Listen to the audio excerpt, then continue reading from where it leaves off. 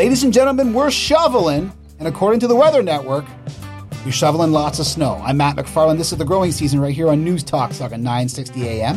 And I'm pleased to be joined by the round table of McFarlands. Jack and Lynn, Mom and Dad, join us. Ladies and gents, how you doing? Very good, Matthew. Yeah, very good. Awesome. So we are pleased to be joined this week by Mr. Chris Sinclair of the Weather Network. TheWeatherNetwork.com is the website. You know that because if you're listening to the growing season, then you're obviously interested in some manner of weather because that affects when and how and if you are able to garden or at this time of the year, will you be shoveling? He joins us. We're going to tee up the winter. Now, originally, we were going to tee up the winter and we were going to also chat about cataclysmic snowstorms. But at about the 24-minute mark of us just chatting about the winter and just generally chatting, Chris is one of these guys where you can tell just by how he speaks. Passionate. He's super passionate, loves his job. You got it. So we didn't even get to the cataclysmic snowstorm stuff. We're going to leave that for a later show. Dad, sometime in January you're thinking? You know what, Matthew? The best thing to do would be keep an eye on the weather, check with Chris. And find out when is there a big doozy coming? When there's a good snowstorm coming or weather event. And then we will pair it with that. Okay, perfect. Awesome. Yeah, so we actually pre-taped Chris's conversation. He's super busy over the weekend, so it's just tough to grab him live. All right. As well as we're going to chat about artificial Christmas trees versus real Christmas trees. There seems to be many people in either camp, on either side of this argument or this debate. And which side do we fall on? Well, you'll actually hear in our little chat about this. As well as we're going to get into all manners of Christmas stuff. This show begins to kick off our Christmas season stuff. You're going to hear our normal jazz music's gone. We're going to be dropping in some of the Christmas stuff. But she's Lynn, he's Jack, I'm Matt. This is the growing season. And we are so pleased to be joined by Chris Sinclair of the Weather Network. Keep us locked in here on News Talk, Saga 960 AM.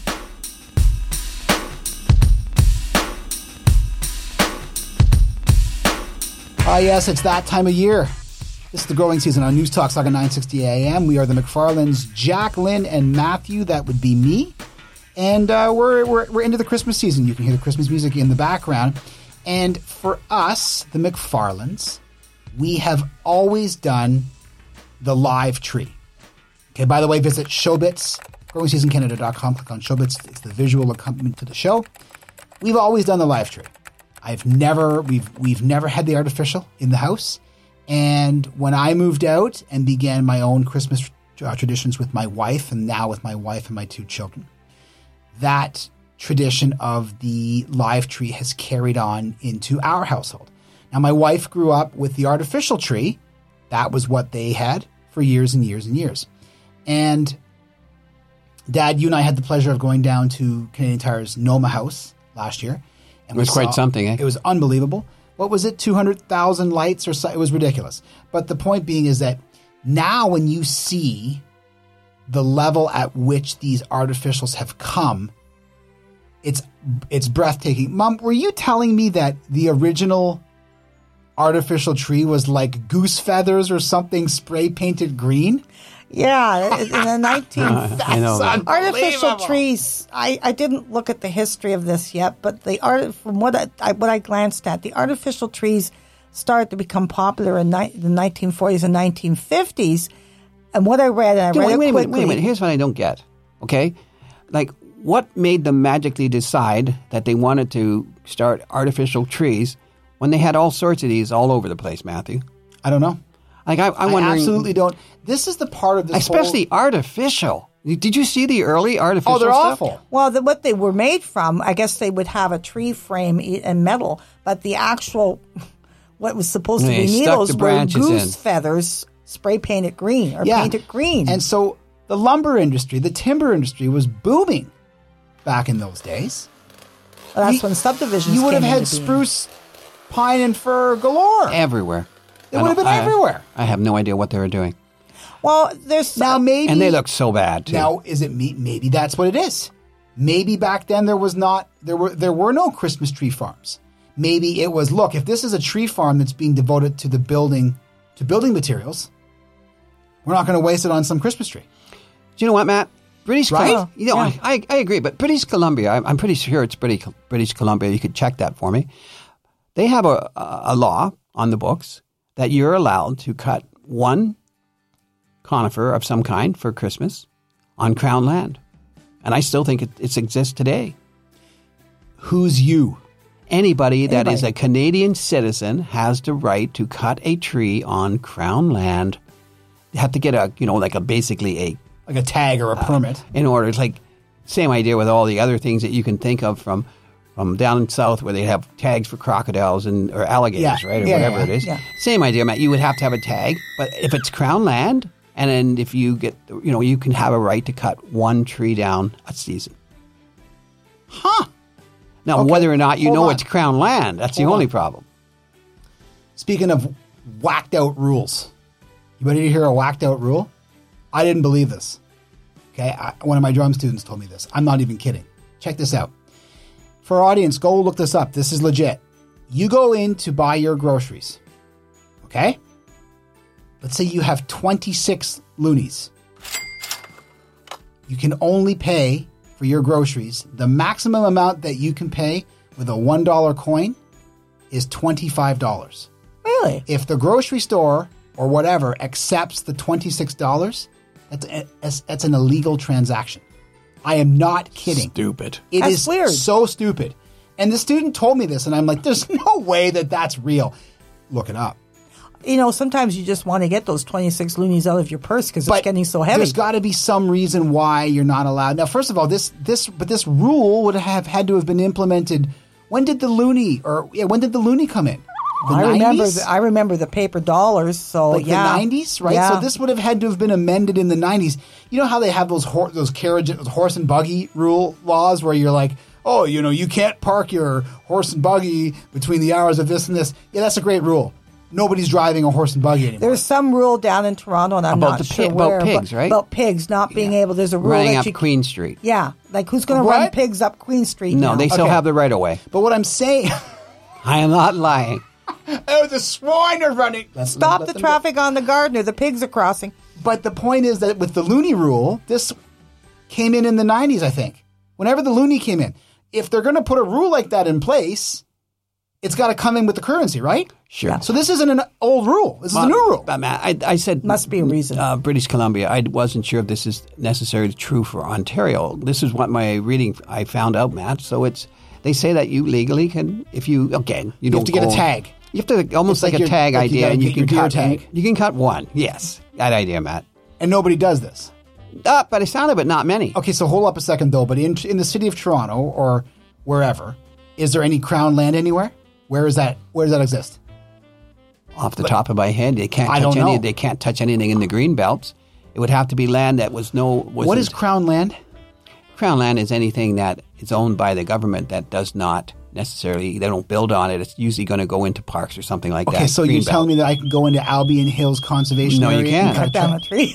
No, I didn't say. I said if it was British Columbia. Have you seen British Columbia? Man, there's stinking conifers everywhere. As far as the eye can see. It's population control. Cut it.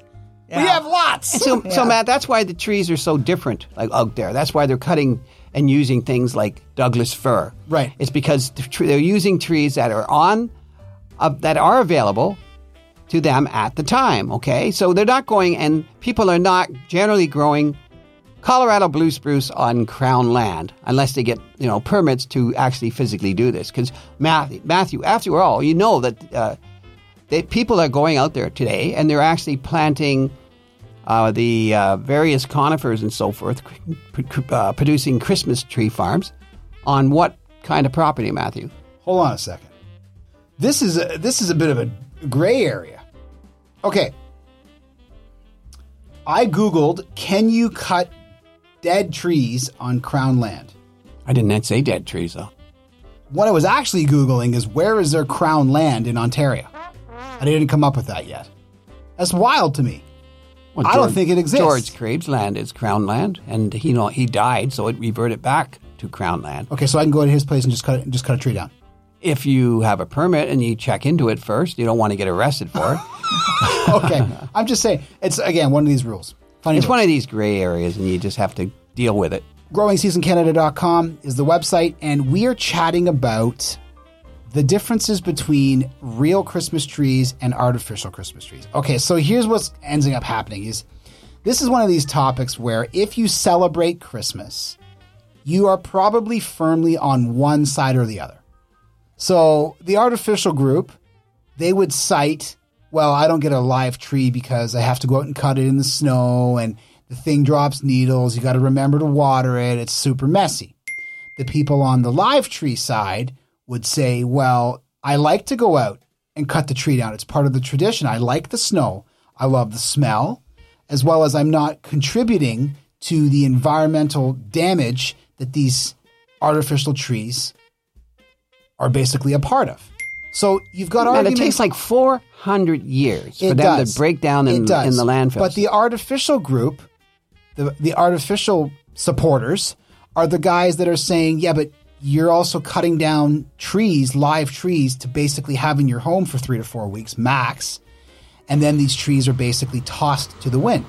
Well, now they're mulched. Now they're mulched, and the live supporters want to express their views on the fact that these trees are grown for a certain purpose, and that purpose is to be cut down, and these trees are creating oxygen prior to them being cut down. Like, these trees aren't planted and then the next year they're cut. These things take 12, 15 years to get to that size. They're great for wildlife, Matthew. Oxygen and wildlife. We talked last year about how you've got hydro right-of-ways where it's an area where it's just garbage land that you can't plant anything on, and they're using them for Christmas tree farms.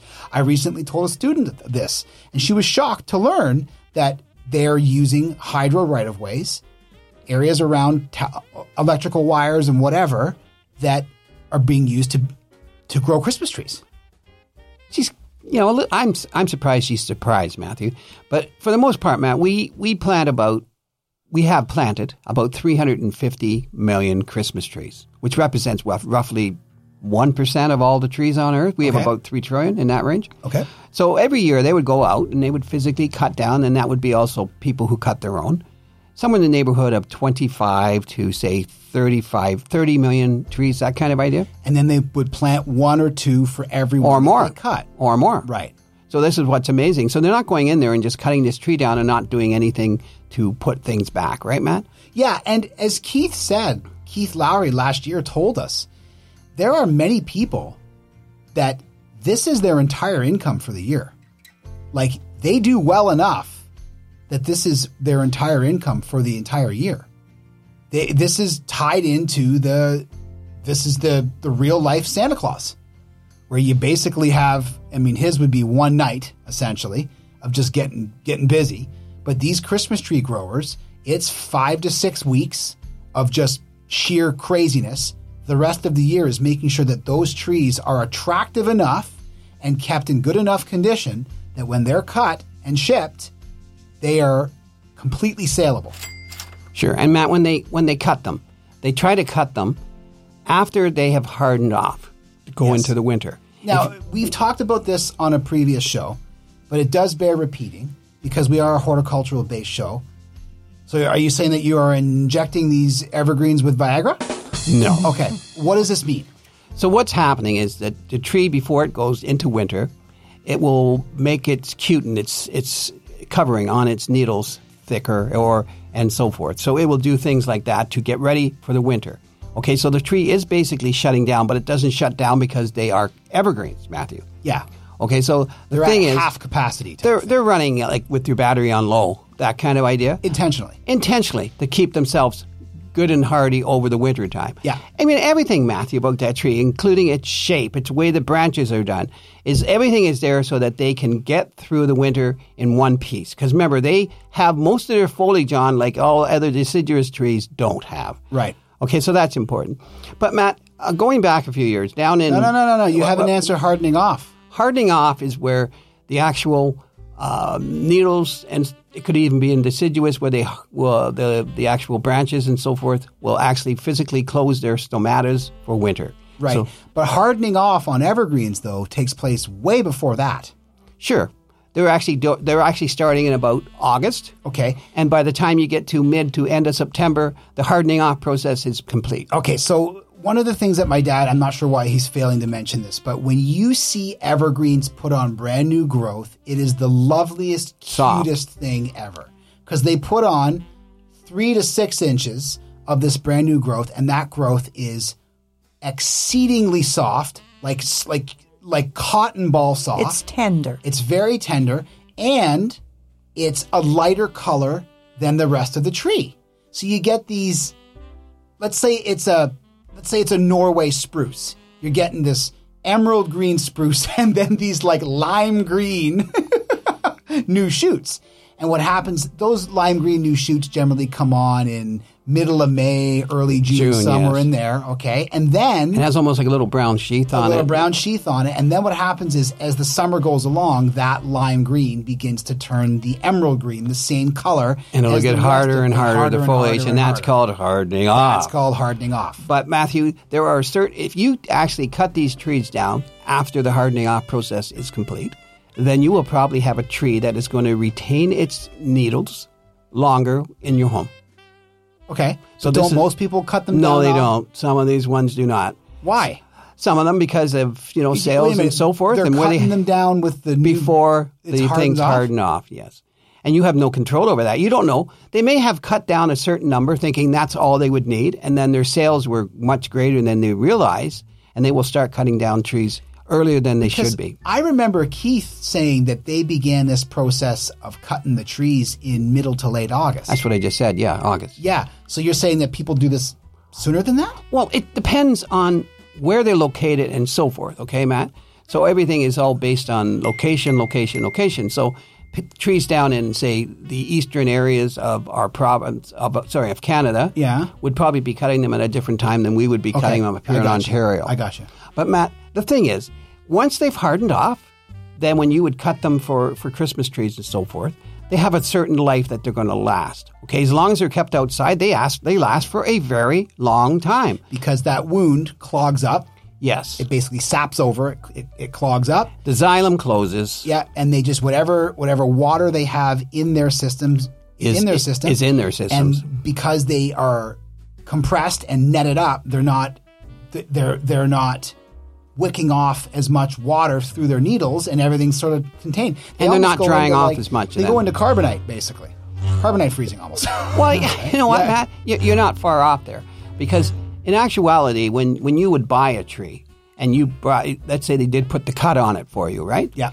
So what they would do is they normally put this little cut about half, 3/4 of an inch from the base of the actual trunk. Yep. And by the way, these trees are dead now, okay? So yes. Saying you're trying to keep them alive is kind of... you're not keeping them alive. You're keeping them long enough so that they won't shed every little needle or single needle they have. They're on palliative care. Yeah. Okay, so basically yeah. circling the drain. If you are bringing the tree home and you're not using it right off the bat, they recommend you to stick it in a bucket of water, okay, until you're ready to use it.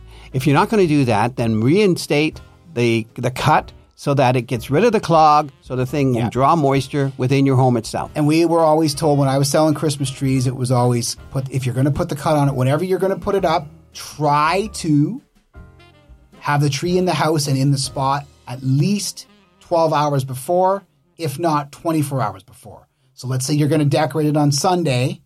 You can bring it in on Saturday, throw the cut on it, get it into the stand, water the sucker, and have it sit in the room that it's going to be in, because the branches all begin to settle, right? Everything gravity takes over, right? Where these people, you bring in this tree in from the cold, you've tossed a cut on it. Well, if it's cold out, those branches are rigid. They've been sitting out in the cold, right?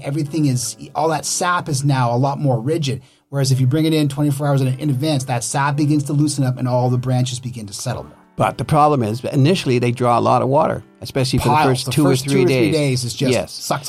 But the problem is, if you let the water get down past the cut line on the bottom of the tree, clog reforms, and that won't draw water, and it will dry out like hell, and you probably do that raining effect with the needles falling down. Now, people don't have this problem when they use artificials. I agree. Okay, so there would be a plus, is that there isn't this care necessary. Sure, and there's a lot of care necessary to get the tree from its little gaffer all the way up to the sizable thing that you can physically sell. I agree. Yes. But Matt, the smell that people are getting off of their artificials, that's just basically... hang some of the air fresheners that you hang in your car. That's basically what you do. Yeah, your pine tree air fresheners. It's flame retardants and plasticides. And when you are done with them, they say that generally speaking, an average... artificial Christmas tree, I was going to say fake, artificial Christmas tree lasts in the neighborhood of 6 to 8 years. Yeah, I don't know the names of some of these companies, but there are some like boutique bespoke. You can get a custom made artificial. Like you can basically they will give you the raw tree, and you say, okay, this is what I want. I want a fir. I want this percentage of the branches, dust it down with whatever, and blah blah blah. You can get Christmas trees artificials up into the $1,500, $2,000 range. Absolutely nuts. Well, I've seen them. We were down and we saw these $1,500 to $2,000 Christmas trees. And listen, we're horticulturalists, and you got to go up. Like, I know it's fake because we're in the Noma house, right? But you got to walk up real close and have a look, really close. If you can fool the horticulturalist, man, you're really doing a good job. Totally, absolutely. But Matt, as far as live Christmas trees goes and so forth, or just even the holiday season. How many trees every year do you think are cut down to make wrapping paper? 30 million. Mom, what's your guess? I am not sure, but I'm going to say 45 million. 50,000. Oh, I was close. Okay. Not even close. You guys are like way too far out in the left field. So when you say 50,000, what types of trees are they cutting for this? I would imagine something on the softwood kind of thing in the poplar line or something like that. So garbage trees. Sure, stuff that we would be using for pulp and paper, that kind of idea. All right. But Matt, here's the biggest thing. 4.3 million pounds of waste from wrapping paper is accumulated and gathered every year. How much of that actually gets to the landfill? 2.3 million pounds of it. So 2 million pounds. I do not know what they're doing with it. Are they burning it or something? I have no idea. And you can't recycle Christmas cards. Yes, you can. If they don't have foil. If they don't have foil on it, they're recyclable. Sparkles, okay. But one of the rare envelopes envelopes are fine. They're fine. Even with the adhesive on it? No, that's fine. But they said that as far as most things go, the only thing that really gets completely recycled are Christmas cards. Just don't put the foil on them. But Matt, I don't see them going around and actually physically. Christmas wrap, you can't. Well, if you wrap your gifts in the brown paper wrap. But the decorative wrap. No, you can't. It's not. The inks, and then a lot of the wrap has foil in it. Yeah, you can't recycle it. That's awful. No, it isn't. It isn't. I guess, if honestly they can cut those blasted populus tremuloides. Yes, they can. There's a lot. Thanks by that for that. Yeah. Okay. So therefore, even if you go with the real tree, so you're saving the environment there, but if you're wrapping your presents in the brown paper, wrapping paper, no, then you just go on against it. You might as well just not bother anyway. And a big thing here, Matthew, the bulk of our Christmas trees are grown here in Canada itself. But all the artificial, approximately $60 to $65 million every year is bought out of country, and they come from China. Okay, so that's not income that's being pumped into our Canadian back into our economy. Christmas tree farms, selling Christmas trees like you did, Matt, all of that pumps money into our economy. North America, Matthew, there's approximately between part-time and full-time employees in the neighborhood of 50 to 100,000 employees involved in Listen, I got to tell you, there's not one job from artificial trees. No, hold on a second. Come on. Actual, think about the artificial. Canadian Tire would be bringing on holiday staff that would be in charge compared to a Christmas tree, like a real live Christmas tree. I don't have the numbers, but I'm telling you, Canadian Tire is bringing on holiday staff to sell Christmas trees and lights. For sure they are. I don't know, Matt. You go in there. What do they have, like half of one person or something in there taking care of it? But I'll tell you, though, being involved in horticulture, between the selling of Christmas trees and then getting involved in the high-end seating for sale, that kept me through the winter. Yeah. Right? There was enough money. Did you enjoy it? Oh my God, I loved it. Selling Christmas trees, legitimately, honestly, I enjoy landscaping. I absolutely love it. I enjoy the designing. I enjoy the brutal physical nature of landscaping. But the selling of the Christmas trees in a nursery situation, when you look outside and it is dark and there's Christmas lights everywhere, the moon is in the high in the sky, and it's one of those crisp Christmas nights, and you can hear Christmas music on, and you're literally walking through an aisle and you're surrounded by Christmas trees. I love it. It is by far and away that is some of my favorite memories when it comes to working in horticulture. And you know what?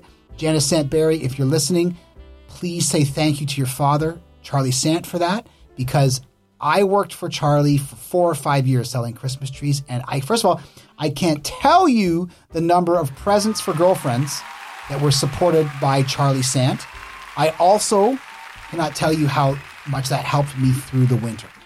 So, man, I have a couple questions for you. Do we have time yet? We have 20 seconds. Okay, Matthew, explain the crack that they put on a tree. Okay, so what happens is you get your tree. If you're going to put it up, you would put the cut on the tree. Then what we would do is we would physically raise the tree off the ground, okay, and then we would slam it down on the ground, on the trunk, and that it makes a crack sound on the pavement or on the whatever. We used to do it on the interlock inside the actual greenhouse where we were selling the trees, and you're going to see needles rain down, because what happens is these trees hold these needles in. They've been wrapped up, even if they've been opened up and then hung. There's still loose needles in there. We would crack the tree again. Do this: raise it up, slam it down. You know, Dad, I'll put up a video on the. Can I do one last thing quickly before I go? Really, really quick. Okay, so when you bring this tree indoors, yeah, one major thing that you must make sure that you're not doing to the tree is to keep it away from hot air vents, fireplaces, and so forth, because you don't want to have any issues,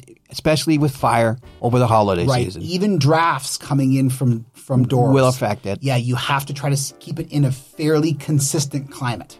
You can keep the needles on for the most part, but after all, this tree is dead. It is very dead. It is dead, yes. That's a wonderful place to press pause.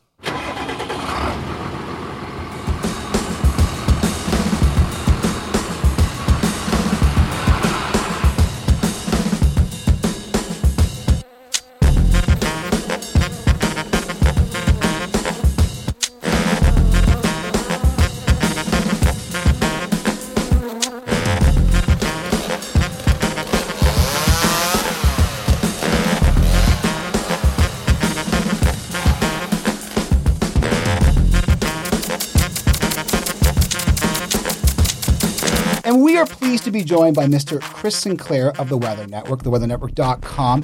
Chris, I guess my first question is, you guys just recently delivered the bad news to Southern Ontario. It's interesting because when I read the winter forecast for Southern Ontario, it kind of reads like putting hot sauce and peanut butter together. There's a little bit of this, a little bit of that. What the heck are we supposed to expect here? That's a really good analogy of it too. You can use that, Chris. Not very appetizing, Matt. Not at all. It's like real estate. It's all location too, and it's going to be, the forecast has great certainties in that there will be this really strong pool of cold air, but it's going to sit over Saskatchewan and Alberta for most of the winter, and it's that polar vortex that we talk about all the time, and it's just situated to the west.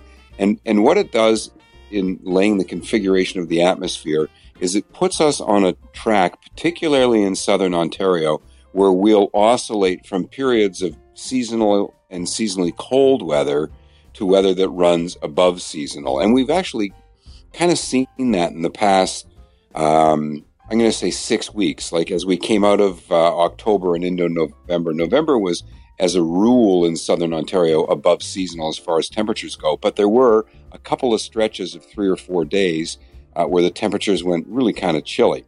And the winter's going to behave in a very similar fashion to that. So it opens the door for us to say, perhaps at the end of January, that temperatures have been above seasonal for January. And you have to keep in mind what the average temperature for January is. It's usually below freezing. So even if the temperatures are above freezing, it doesn't mean that it's going to be sunny and warm all the time. It can have instead a tendency to be maybe 1 or 2 degrees above freezing, but raining. So it's going to be, the best way to describe it is we will get a fair series of systematic storms that come through the Great Lakes. And they may be those kind of storms that give you 10 or 15 centimeters of snow, but then it warms up 2 days later and it all melts. Very similar to what a maritime winter can be like. Okay, so, Chris, hold on. No. We're gonna spar here for this. So, are we ever going to get the classic Canadian winter again? Because I feel like my father, who basically consistently says, when I was young, and here we go, right? It's uphill both ways to school and the whole thing. But it feels like our winters, and this is going to dovetail into our chat a bit later when it comes to cataclysmic snowstorms. But it feels like our winters are just becoming this very much. Sort of like a cacophony of different types of precipitation. Like you're not getting the classic 4 months of sustained blankets of snow. Not even a white Christmas kind of thing. Yeah. Yeah. Well, we had a white Christmas last year. We did. Yeah. And again, it's location too. Because where you are in the southwest of Ontario, your weather is evolving. It is changing, and it's part of our climate making its change. And so you can almost think of it as like our great Canadian winter, 4 months of cold. It still happens in Sudbury and Timmins, but it doesn't happen with the regularity anymore. It's more of a rarity than a regularity, especially in southern Ontario, and even more so into eastern Ontario. But even just to give you like the really funny story about how much distance plays in this, and we often forget to think about the size of our planet. But the distance between Toronto and Ottawa is about, as the crow flies, about 400 kilometers. Ottawa had one of its snowiest winters ever last winter, and yet you come further to the south and the west, and it wasn't that case. And even when you look on a map, Ottawa's not that much further north than Toronto, so it's really a location thing.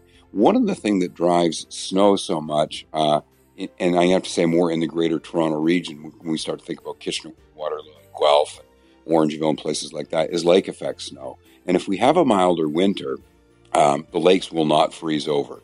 They didn't freeze last year. And that's why we managed to get some rather significant snow effects, but all of it being driven by lake effect, because it only takes an outbreak of -8, -10 degree cold air for a day to get lake effect snow to develop if you've got the right winds.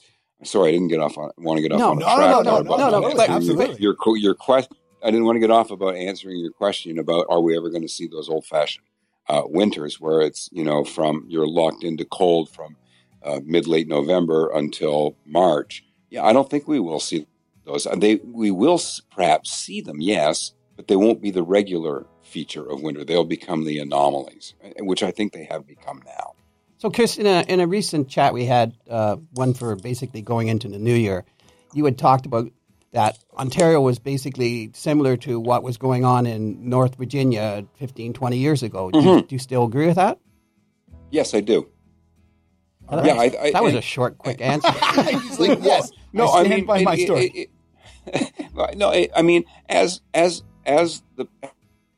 As weather patterns change globally, as the atmosphere warms dramatically. Again, last year the warmest year on record, as we take observations all around the planet every day, and then total them all up. I know it's a numbers game, but the temperatures are getting progressively warmer, and that does have an impact on what your seasonality becomes.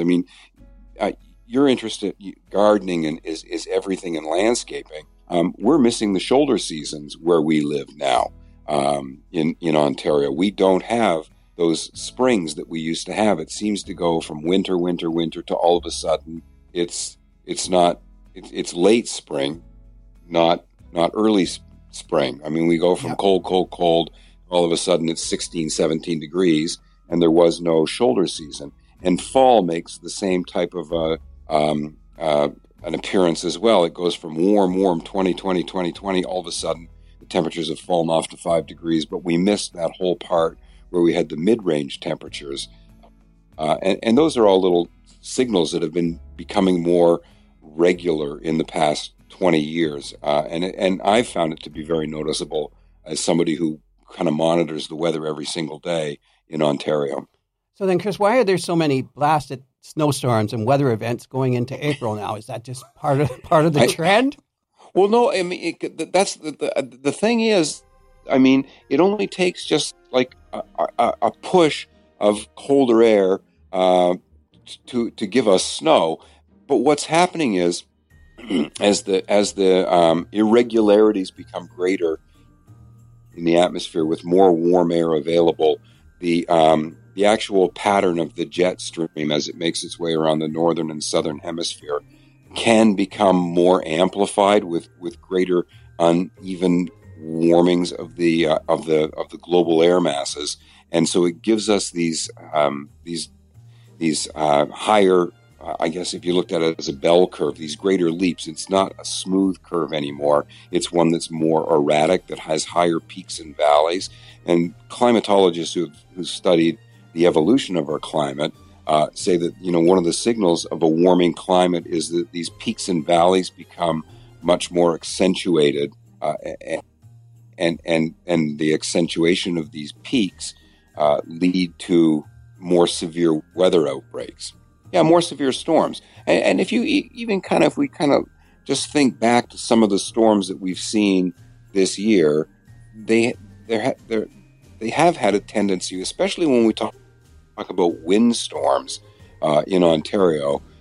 The windstorms have become a little more frequent and a little more severe, and the wind is all dependent on great differences between the temperature of air masses. When you think about, there was a storm we had in October that gave us that flooding on the shorelines of Lake Erie. Yep. And the flooding was all driven by how strong the winds were initially out of the southwest. And a couple weeks before we had that particular event on Lake Erie, we had a very similar event on the shores of Lake Huron, and that was driven by very strong winds that had come out of the northwest on Lake Huron. So those type of dramatic wind events become a little more pronounced, evident, and frequent. So, Chris, is what you're saying is that we should all be getting into roofing? Yeah. Roofing is a good one to get into. Yeah, fix all those blasted shingle roofs. Yeah. We're with Chris Sinclair from the Weather Network. Mom? Chris, we were talking about the Great Lakes being open. So when these streamers blow in across the Great Lakes and blow snow onto us, do they lower the water levels of the Great Lakes? Not really significantly. The amount of it's a 10-to-1 ratio when you measure water to snow. So 10 units of snow equal 1 unit of water. So it is drawing it up. But if you were to take if you took a cubic meter of snow and melted it, you would be surprised at how little water there actually is. So they're not losing a lot of water then? They're not losing a ton. And here's what happens. It's instantly recycled back into the lakes because it'll accumulate as snow in one area. And then when the spring comes, it will melt back down and then flow back into the Great Lakes. So the lakes aren't losing an inordinate amount of water that way. What we're actually finding is, the water levels are all controlled by conservation authorities in the lakes. But we're finding, particularly in the springtime, the flooding that they get on the Ottawa River Valley and the high water levels that we've had on Lake Ontario, it's a management issue in a sense, but it's also because we've been producing so much lake effect snow that we're taking the water out of the lakes and putting it in the watershed and melting that back down into the lakes. But we're also adding the regular snowpack that falls in those areas that traditionally see a lot of snow. And are adding that back in as well, which is what can get the water levels so high in the spring. So, Chris, on top of 2020 being about this pandemic, we're continually seeing notifications about the polar ice caps melting, and nothing sends fear into my heart like this because, on top of the fact that you can't go to the house without a mask on, and our kids have been home for close to a year here, now we have polar ice caps melting. How is this going to affect us? It will change weather patterns dramatically. There's the Gulf Stream that runs off the Atlantic coast of Canada, which is the warm waters from the Gulf of Mexico. It's basically a river of warmer water, a current that runs in the Atlantic Ocean, runs up the eastern seaboard. It runs south of Greenland. It's what gives England its temperate climate year-round. But the trouble with the melting of the ice caps is that, and there are huge amounts of water, fresh water, and it's all fresh water stored in the ice caps in Greenland, on Ellesmere Island, on Baffin Island in northern Canada. When that water melts, it changes the salinity level of the water in the ocean, which is highly saline because it's salt water. And the Labrador current, which is a cold current that flows to the south, will actually become a stronger current because it'll have more less saline fresh water, so the density of the water changes.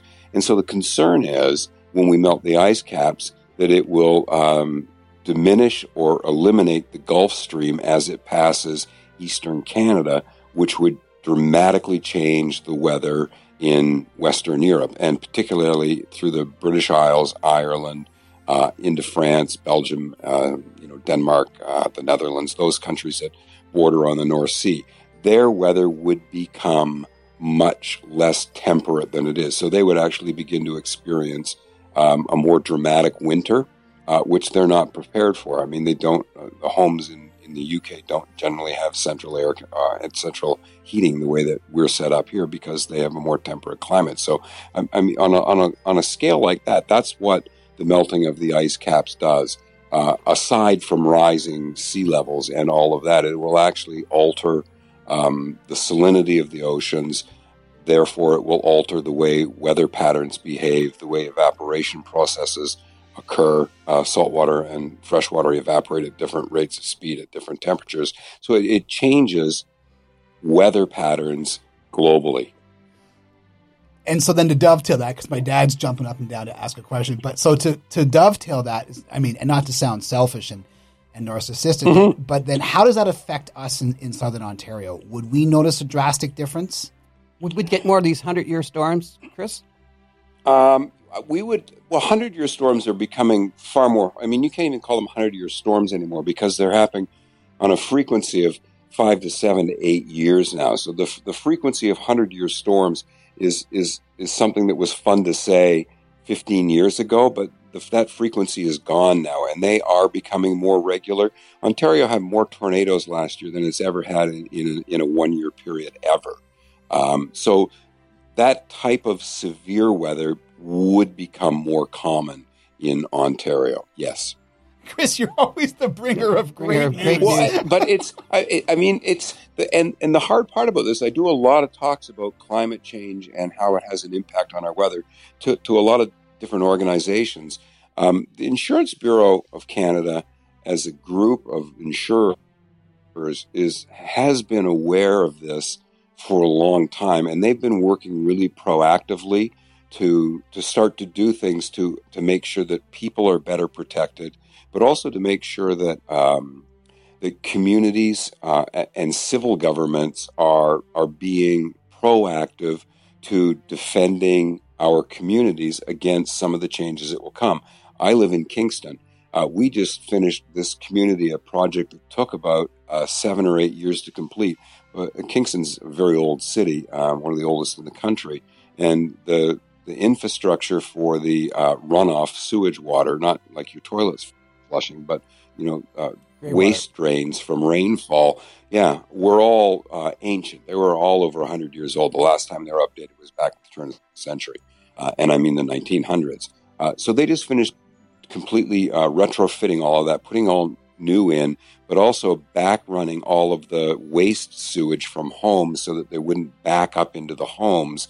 And then one of the problems we have here in Kingston, when there's a lot of rain and get a lot of runoff, is that overwhelms the system and it runs raw into the lake, which pollutes Lake Ontario. So anyway, they've done all of this planning, but in doing all of the planning to stop this runoff and to better manage water runoff and waste runoff when there are extreme weather events, they've also done all of the planning on thinking, well, where are we going to be in 50 and 75 years? So they actually ran all the projections in the computer modeling so that they're ready for storms that will come in the future.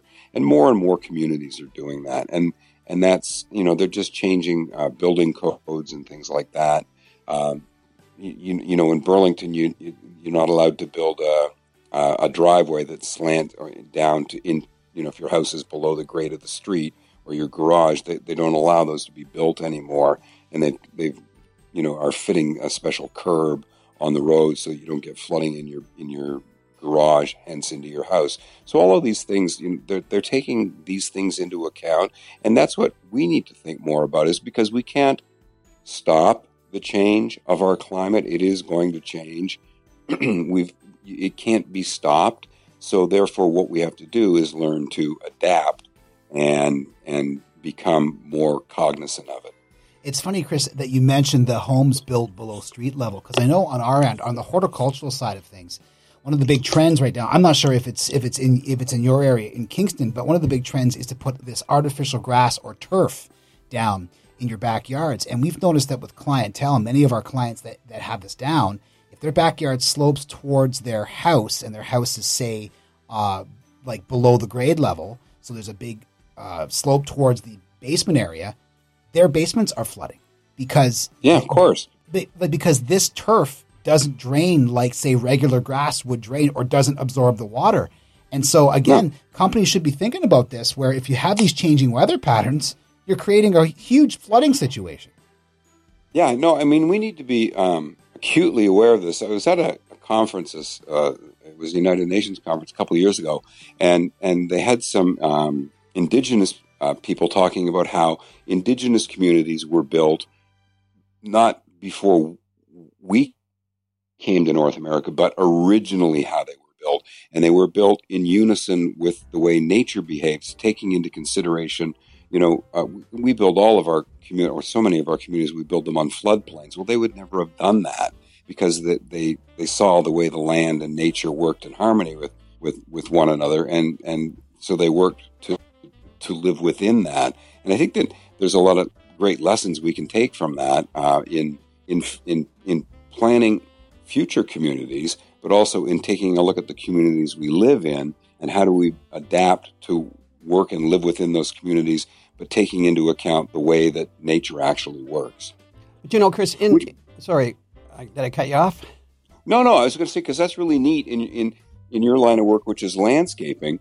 I mean, having a canopy is so critically important to so many communities, but so often we take the canopy away for some reason, but the canopy is so critically important that the type of grasses that are planted in different areas are so important to the way that water is managed and just natural flow of water on any particular tract of land. I mean, it's really important. And for a long time, and I think we're getting better at it now, but for a long time, we disregarded all of those natural rules. And, like Joni Mitchell said, we paved paradise and put up a parking lot. Absolutely. Yeah. But, Chris, we did a show this past summer, and it was on large shade trees. And so anyways, they were saying that basically a very large shade tree on your property is equivalent to, for cooling your home, or even warming it in the wintertime, as running, say, for the summer, 20 window-mounted air conditioners. Wow. Really? Yes, was it 20? Yes, it was 20 window-mounted air conditioners for 24 hours a day. So it just goes to show you that the canopy is so crucial. And Matt, we also found out about lawns, just how much of a cooling effect that lawns have. Absolutely. And you get this, Chris, they produce more oxygen than our trees, our lawns. Lawns do. Yep. Well, I mean, you even look at the temperature anomalies the city of Toronto has vis-a-vis places that are outside of Toronto. And that temperature anomaly they get, which is that they're always warmer, comes from all of the pavement. There's nothing, sure.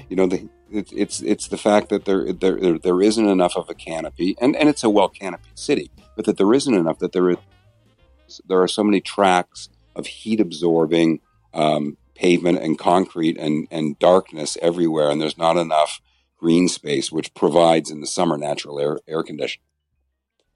Chris, do you think, like with us being in gardening, with the climate warming, our growing zones are going to shift, and we're going to be able to grow plants that now they can only be grown south of us.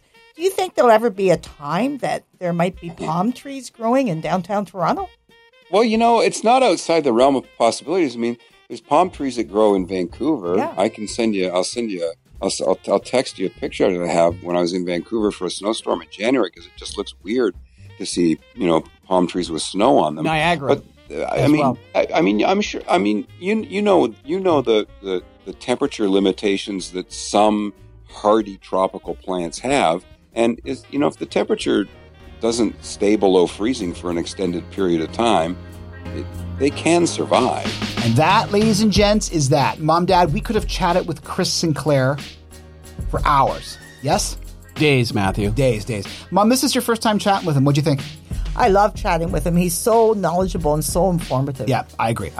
Now, you heard me make mention throughout the interview, we're going to get to our little segment with him on cataclysmic snowstorms, a.k.a. Snowmageddon. Well, we didn't get to it on this one. In fact, we have pre-recorded it. We're going to drop it in probably sometime in January. Once we get a decent snowstorm if there's a really nasty one on the horizon, then we'll drop it in. We have so many weather-related questions, being that we're horticulturalists, and Chris is the guy to ask and the guy to give us the answers. GrowingSeasonCanada.com is the website for all of your horticultural needs. Yes, I know the time of the year, but giving away a landscape consult / design is a wonderful Christmas present. In fact, I have 2 that I am currently working on, and they are going to be Christmas presents for a client's property. So that's fantastic. Click on contact or even TGS Tiny Gardens. That is our modus operandi on how we approach subdivision landscape. Many of you know that we end the show in a very, very specific way. There's a joke coming from me, followed by a throw to Mom, followed by a throw to the not so grumpy man now, because we're out of the root topic. Thank heaven. Yes. All right. This week's joke, guys. Why did the snowman want a divorce?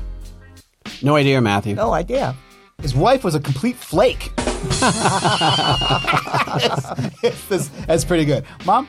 Till next time, have a good one and Merry Christmas. Jack out.